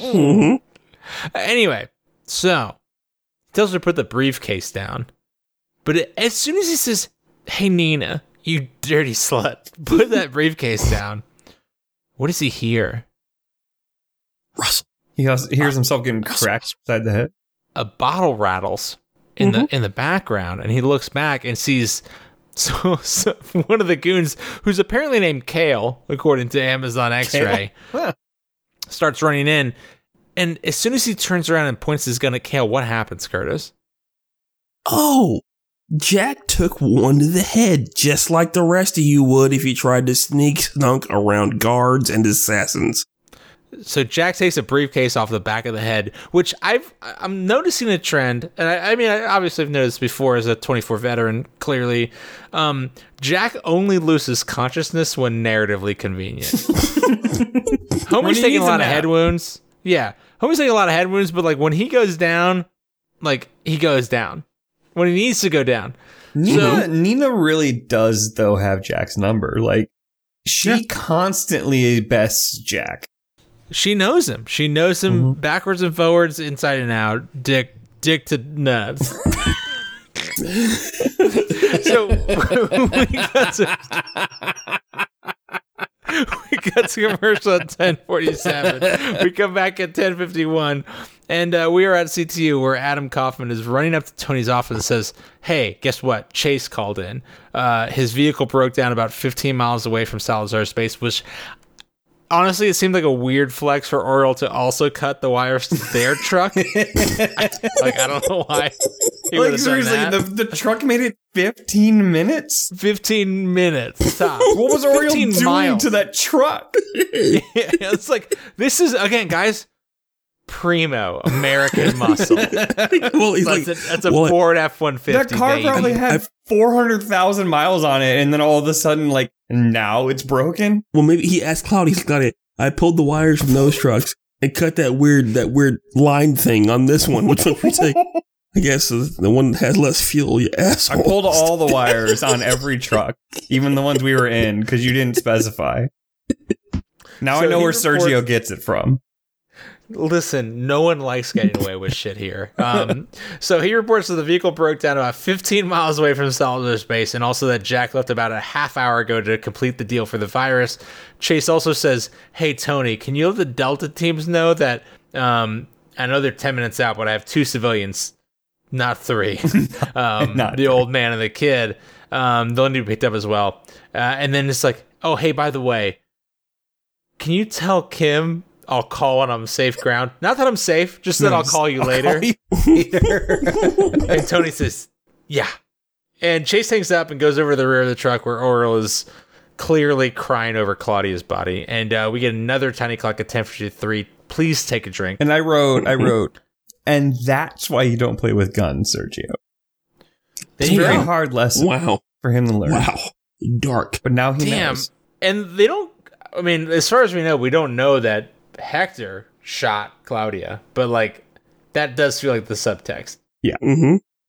Because they are Hector's the one they showed firing the most for narrative reasons. But he's I also certainly don't believe responsible for it regardless.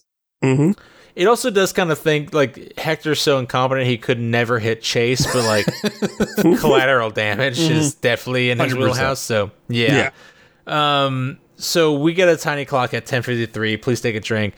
Jack wakes up finding himself tied to a chair, and Nina's like, "So what are you doing here, Jack? If you didn't want to kill me?" And Jack looks at Kale, the mercenary, who I guess had been shot previously. I don't really know how. And he's like, "I'd like to speak with you privately." And she's like, "No, thank you. Not gonna happen, buddy." And he's like, "Well, guess what? I can pay you more. The Salazars can pay you far better than the $2 million you're getting from your employer." She's like, "Oh, what's more? Try 10 times." And that's just too much. Like, that's too much more to go. Like, he's definitely, come on. 2 times as much. And like, it's weird because like the immediate reaction from Nina is like, "Oh, really? Cool." like almost like a weird mix of, I know you're like, you actually bluffed way too hard, Jack. Like you went way too big, way too fast. Like, I know that's not true, but also kind of like, I know you can't go that big that fast. But also she's also like, sounds cool. But also, if it is true, she's doing pot odds here right now. She's got $2 million in the bag. Is there a better than 10% chance that Jack is telling the truth? And she goes, It's close. It's very close, and if I get that dick on top of it, then I will go with it. Yeah, on 20 and that D? Or that D, minus 2. What's where? I mean, clearly Kale's not fulfilling certain needs on either front, neither money nor D front. So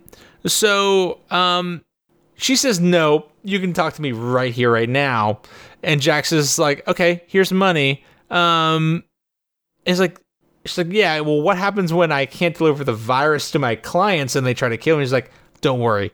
This will be enough money you can disappear. I'm going to disappear. They're paying me enough that I can just fuck off money to die." And, what's Nina's take on all of this from, like, knowing Jack? Yeah, she doesn't believe him. She's like, there's no way. You were still working for CTU. You would do anything for your country. There's no fucking way that you are going to betray them like this. And Curtis, what does Jack say? He says, I got to do it. I have nothing left in my life. What do I have to work for? I have nothing left. But she knows kind of what he has left and asks her about a certain person's opinion of her if Jack turns. Yeah, so Jack says, I've lost everything in service to my country. There's nothing waiting for me after I gave up my soul doing black tar heroin for this country. Also, you killed my fucking wife. And also, you killed my wife. When I came back, no one was waiting for me. Nothing. Kim never forgave me for what happened for... By the way, you killing my wife. I got addicted to fucking black tar heroin, and that's still going on. That's really raw. That's a problem. Real. That's a problem for me. And Nina brings up Kim, and he's like, "Yeah, no, she didn't forgive me. I'm gonna give most of this cool money to her." Smart move. Yeah. And Nina's like, "Well, I did kill your wife. Why won't you kill me?" Yeah. Mm-hmm. And Jack's like, I have no choice. I broke Ramon Salazar out of an American prison. I have to get rich right now or I'll never do it again. And I just want to disappear. I mean, it's true. And here comes a critical lesson for our later fan, anybody who hears this. When you 1 month or later, when you hear two people arguing, you have no need to enter into that argument. Just lay back. If they believe that you're asleep, play asleep. Just you do not enter the arena that you don't wish to be in. But unfortunately, Curtis, for one member of 24 Crew, he decided to enter the arena. Curtis, his name was Kale. Yeah. Kale clearly cannot feel the sexual tension in the room. He cannot read the room in any way, shape, or form. Curtis, I'm going to say one counterpoint to your thing, because I agree with you. Sometimes it's an A-B conversation and you can see yourself out of it. Correct. 100%. Mm-hmm. But sometimes if it's an A-B conversation and you're C and A and B are talking about killing C, you don't have to talk to A and B about how fucked up it is that they want to kill you. Sometimes you have a gun in your hand as C and you can just shoot one or both of them and be like, hey, guess what? Stop talking about killing me, you dumb assholes. I'm in the room right now. They're talking about killing C or betraying D. The dude who never showed up. They know that they're going to have to kill C to betray D, though. But maybe C's like, hey, instead of saying, something, hey, you can't, you say, hey, never saw you here. I'm in on this. C. Can I get some of that money, though? I'm good. Or when the really heated battle is C, you snunk the fuck out of that room. No, I guess further complicated. If I'm C and have been shot by A, and B is talking to A about how I never really liked D, and as C, I worked for D, I'm like, either again, slinking my way out, or just like, I still have a gun, and rather being like, hey, B, why don't you stop talking shit and kill A? I'd be like, hey, why don't I just kill A to cut the middleman out of the conversation?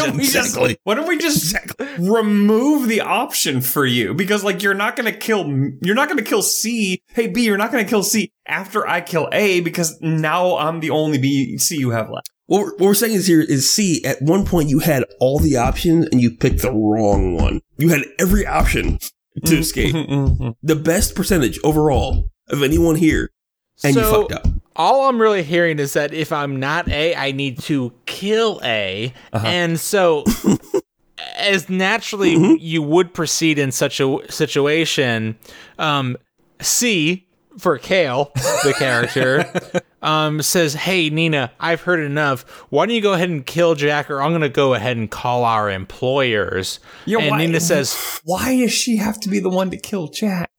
And Nina's like, yeah, man, sure thing. And she puts her head against, or she puts her gun against Jack's head. And then what does she do?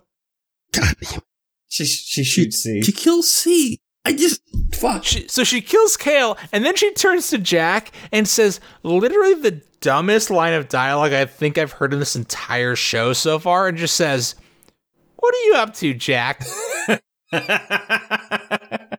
Yeah. The thing is, though, on some level, Nina knows that all Jack wants to do is die at this point. Like he knows he has two choices. His options are save the world or die. And she puts that, and she's like, for a moment, for a split second, he had to think, finally, I'm gonna die.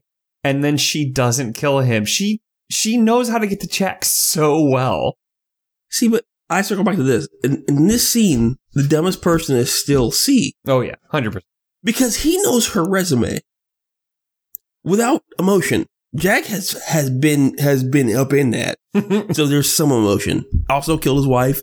So many emotions. Nina's Nina. And C knows, hey, this lady fucks dudes if she needs to get information and power, and just wants information and power. And he still let his guard down after being shot. He's like, I'm going to keep this 9 though on the low. Hey, just in case. Don't do that, murderer. And he got murdered. I can't feel it for him. You know, he's not thinking straight. He's injured. He's sex blind. And he's injured in sex blind. Yeah. That's how it goes. We get a tiny clock at 10:56. And we cut back to the David Palmer office. And Wayne comes in to see David and says, I spoke to Julia to see if she'd help with Alan. And David is not pleased. And Wayne one more time says, you know, I'd really like to quit my job to make this whole thing go away. And David says, I may yet ask for your resignation, but it won't be because Alan Milliken is forcing my hand. And he exhales really sharply and says, Wayne. Which, guys, I need a real quick team reading. Was that above the middle C? It did. It went up. I think so. So everyone take a drink for David Palmer going above a middle C. And David just says, if we do that, we lower ourselves to Milliken's level to effectively fight him. And Wayne just like, so instead. So, but here's this is something that I brought up earlier. And this is my thing. And Wayne just like, well, what are we going to do? And David just like, let me make a phone call. We gonna get dirty. And so here's the thing. If Wayne Palmer is David's brother, closest confidant, and chief of staff, Mm-hmm. and when he hears David Palmer say, I'm going to get down to Alan Milliken's level, one of the dirtiest people in politics, apparently, and Wayne doesn't know who David is going to call. And he doesn't know who his previous chief of staff was and why he's not there anymore. Yeah. Wayne can literally go live in a porta potty. He's the dumbest person who's ever lived. Like everyone knew, everyone watching the show, everyone listening to this knows who he's calling. So David makes a phone call. And who it be? Who would be? It's Sherry, y'all. Oh, yes. Sherry.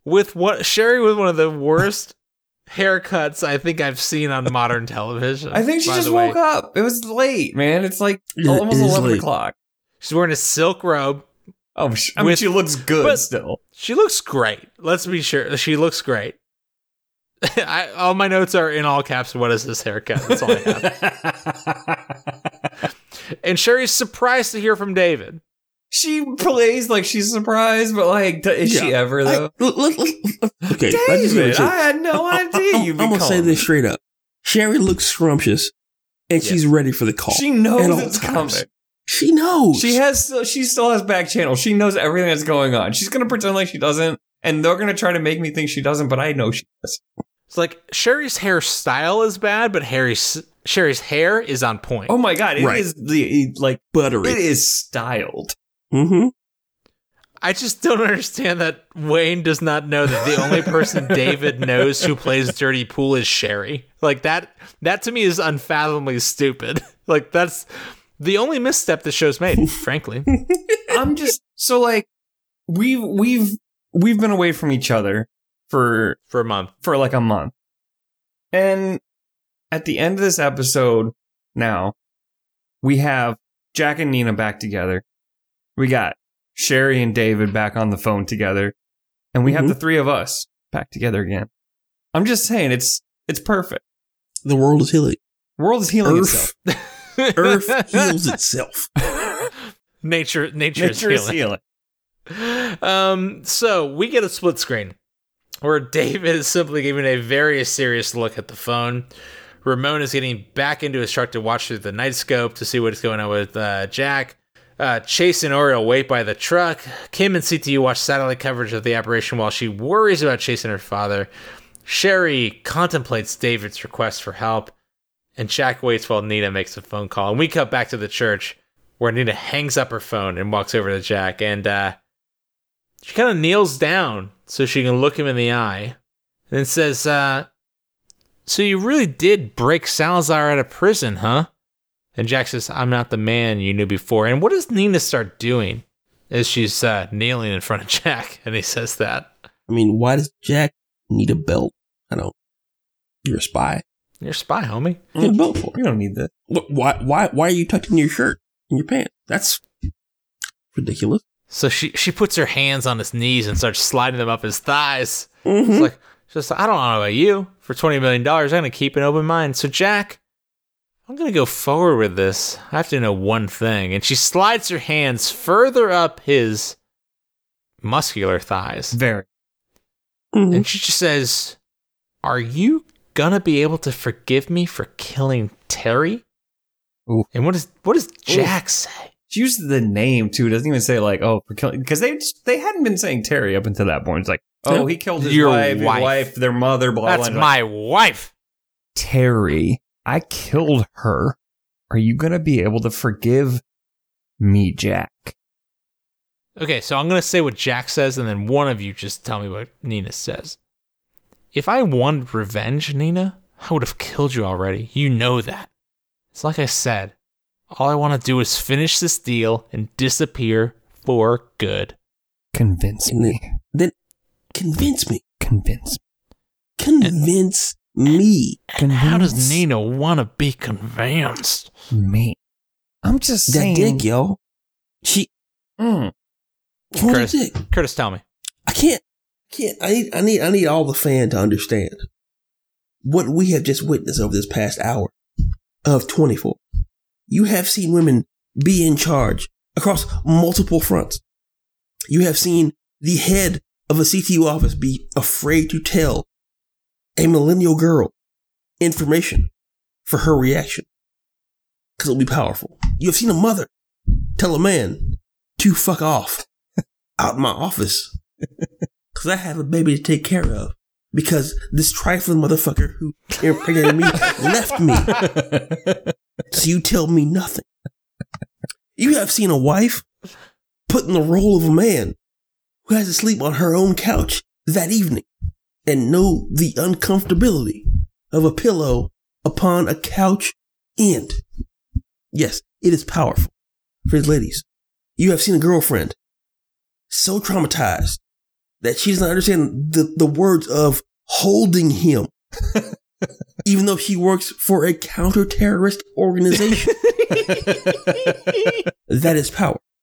That is the power of the female, of the woman. And you have seen a woman tell a former side piece, I'll be damned if you will accept that I will do you a favor for anything above being my side dick once again. And now, at the end of this episode, my dear fan, you have seen a woman say to me, I have killed your wife, traumatized your daughter, knocked you out several times, bombed your friends and killed them. You will give me this dick and you will give it to me happily because I am in control. And I say to you, my friends, is there a show more progressive for the female than 24? And I say no. I say it is beautiful. Eat shit, Shonda Rhimes. For the ladies. 2004, baby. Oh, no. I am not a Dr. Whore. I am a spy pimp. It's who I am as a Lady Shonda.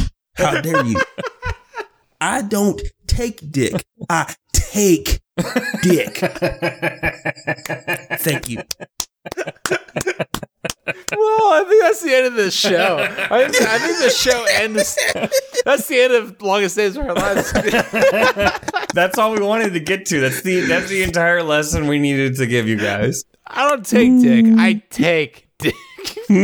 It's the ultimate lesson. Oh, you need to know it. Well, yeah. So anyway, there's another half I missed you, fan. I missed the fan so much. Ammo boys. Missed the world. Well, that didn't really even say. So, Michael, what happens next? She in the prelude to taking that dick, she makes Jack make out with her hard. Yeah. Hard. How does she make Jack prove? She wants convincing. She wants to kiss Jack. She wants to make out with Jack. She wants him to kiss her like he did back before she killed his wife and when he was still fucking her. And what does Jack do? Oh, he does it. He does it. He's a fucking master spy, baby. She does say, Spy she game. knows though. That's the thing she knows. She says, you would do anything for your country. And then he does anything for his country and convinces her. That is how good Jack is. Which speaks to two things. One, Jack is a great, incredible spy. Two, Jack's a great kisser. He's an amazing kisser. Homie can smooch. He can and that's important to me. I'm so mad they left it where they did, though. I'm not gonna lie. It was. Well, yeah. I mean, you got to know if the smooch master general pays off. Because there's, he might not. That's the tension you need. Will he deliver? Does the kiss pay off? Well, okay. So we typically, this has been a weird episode because it's only been a month and a half since we last talked. But so long. Curtis, any predictions for does the kiss work? Does Ryan Chappelle kill a baby? What are your predictions? Where do we go from here? Those questions just say that I have positive predictions. Ooh. Overall. Hello. There you go. A rump. Shucky ducky. Curtis, predictions? Nothing? Yeah, I'm still here. What are you doing? No, I was asking, do you have predictions for the... I have predictions. They're going to be dicks. There's going to be some dicks. Oh, sorry. I misread the silence. I was hoping for, predictions. Everybody's going to be a dick overall. Okay. That's a cop-out, and you know it. But, Michael, what do you think's happened? I know it's been a minute since you've seen this. Honestly, I forgot that Claudia died, so I'm flying blind right now. Nina's going to do some shit. Of course, obviously. Jack is going to think that he has Nina, but Nina's going to have Jack somehow. I don't remember how, but it's going to happen. It's too early in the season, and Curtis, you're probably picking up on the fact that nothing really matters in a season of 24 before Nothing episode really 20. Yeah, it's episode 10, guys. We still have another at least 8 episodes before the real thing that is the real thing happens. Mandy coming back? Is Mandy naked? We can only hope. Hope. But yeah, no. Right now, I feel like we've got a pretty good. Curtis, give me one curveball theory you've got right now regarding any character in the show. Oh God, it hurts. Okay, Chloe won't get fired because Chloe's Chloe. Who's the dude? What's the name of the Quinto character? Zachary Quinto. He's Adam Kaufman. He's gonna go computer bad. whiz. He's gonna go bad at some point. He's going bad. Just no. Okay, that's it. How do you feel about some of the leadership? Tony, Michelle, Ryan. Anything going on with them? Tony's going up. Michelle might go follow Nina somewhere. I don't know. Chappelle, I see him ending up running for office as an asshole. So, there you go. Yeah. Okay. Fair enough. All right. Well, yeah. I think, guys, are we committed to being back? Yes. We're back. We back, y'all. We back. Y'all. It's time to come back. I know it's been a rough month and a half for everybody. But I think we're back. I think we're back, baby. And someone again did Russ on Twitter paid $3 for 153 likes on one tweet. So we're in business, baby. We're John Wick style. I'm thinking we're back. we're back. I'm thinking we back. Yeah, so we'll be here. Okay, so yeah, we cover predictions. Is it just like, do we just talk about, guys, it's been so long. Do we talk about other shows, our website that doesn't exist? What do we do now? So I've been thinking about watching the West Wing. West Wing in it with Michael and Curtis? I never watched it before. So like I really thought about Curtis, watching we it. talked about that in the first episode of Longest Days of Our Lives too. I know. West Wing in it. It may need to happen. I'm getting close.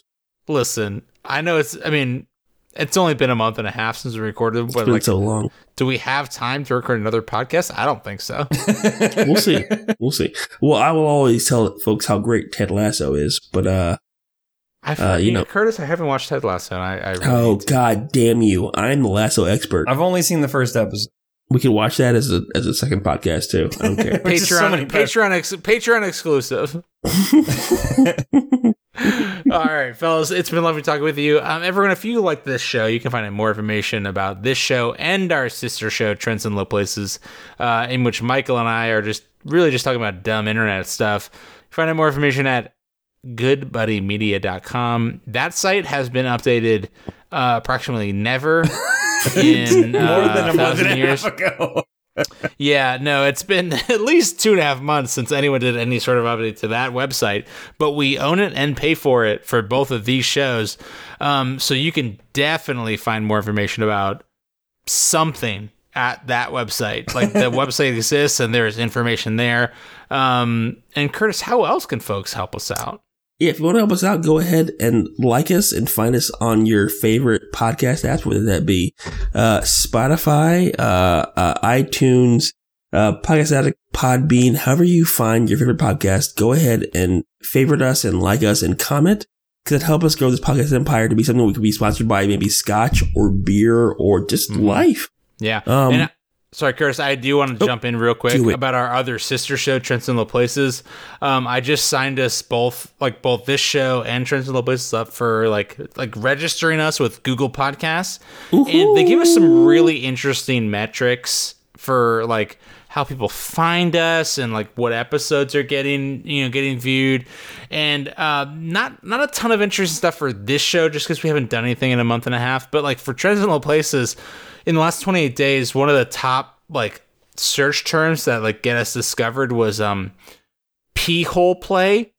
And like that was really cool for me and Michael, that like that's the people we're discovering. And I was going to bring this up to Michael on that podcast, but I went down 14 pages of search results for pee hole play, and we didn't show up on any of them. That's just terrible. But one other podcast did on page 10 for pee hole play. And I really want to know who the fucking listener was who scrolled through at least 14 pages of, guys, I gotta be really honest, explicit porn results and one other podcast to get to Trends in Low Places for pee hole play. Was like, these are the guys that I need to check out today. You know what? I want to be on the show more. I need to guest host more. I want in. Chris, you sent me the picture of the top search terms. Who searched Jimmy Bean yarn 7 times? That's another one. I searched for Jimmy Bean yarn. We don't show up in the first 10 pages of that one. So like at least 7 people were so dedicated to the search for Jimmy Bean yarn that they got to Trends in Low Places. And guys, I don't know what to say. I don't even know what Jimmy Bean yarn means, and I ostensibly on the show. Michael, I gotta be honest with you, I think that just means people are so dedicated to finding really good, high quality Jimmy Bean yarn content that like they went through multiple search result pages. Like, me, fellas. Now this page is for me. Our next motto for Good Buddy Media needs to be, let's get weird. Let's get weird. Let's get weird. Jimmy Bunyan. Jimmy Yarn. It's yeah. Oh, well, Michael, before we start Jimmy Bean and Yarn, how can people help us out? You can help us out by finding us on Twitter. I literally just posted while Curtis was talking because somebody said Pixar didn't happen, and I had to send a pic that it did happen. So, crotch chop, since you can't see me. You can find us on Twitter at LDoolcast, LDOOLcast, and to all of our very new followers who the only other follows that they have are Days of Our Lives podcasts and other Twitter accounts. Welcome to You're welcome. Longest Days of Our Lives, which is definitely about Days of Our Lives. So keep watching that Twitter account for your favorite Days of Our Lives action. As far as I can tell, just as many people die in just as many mysterious circumstances. There just may or may not be more viruses, but also there seems like there are viruses in Longest Days of Our Lives. So Days of Our Lives, 100%. You can also help us out by giving us did we say review? Give us a review. Curtis said reviews. I forget we all forget how this show goes. You know what? I think that's everything. Just find us on the social medias, which is, it's down to just Twitter at this point. Cause no one's going on Facebook. Let's be honest. It's just garbage. Facebook is garbage. Hey, my aunt uses Facebook. Okay. Hey, Curtis, your aunt sucks. Does your aunt listen to this show? Then I don't give a fuck. No, I hope not.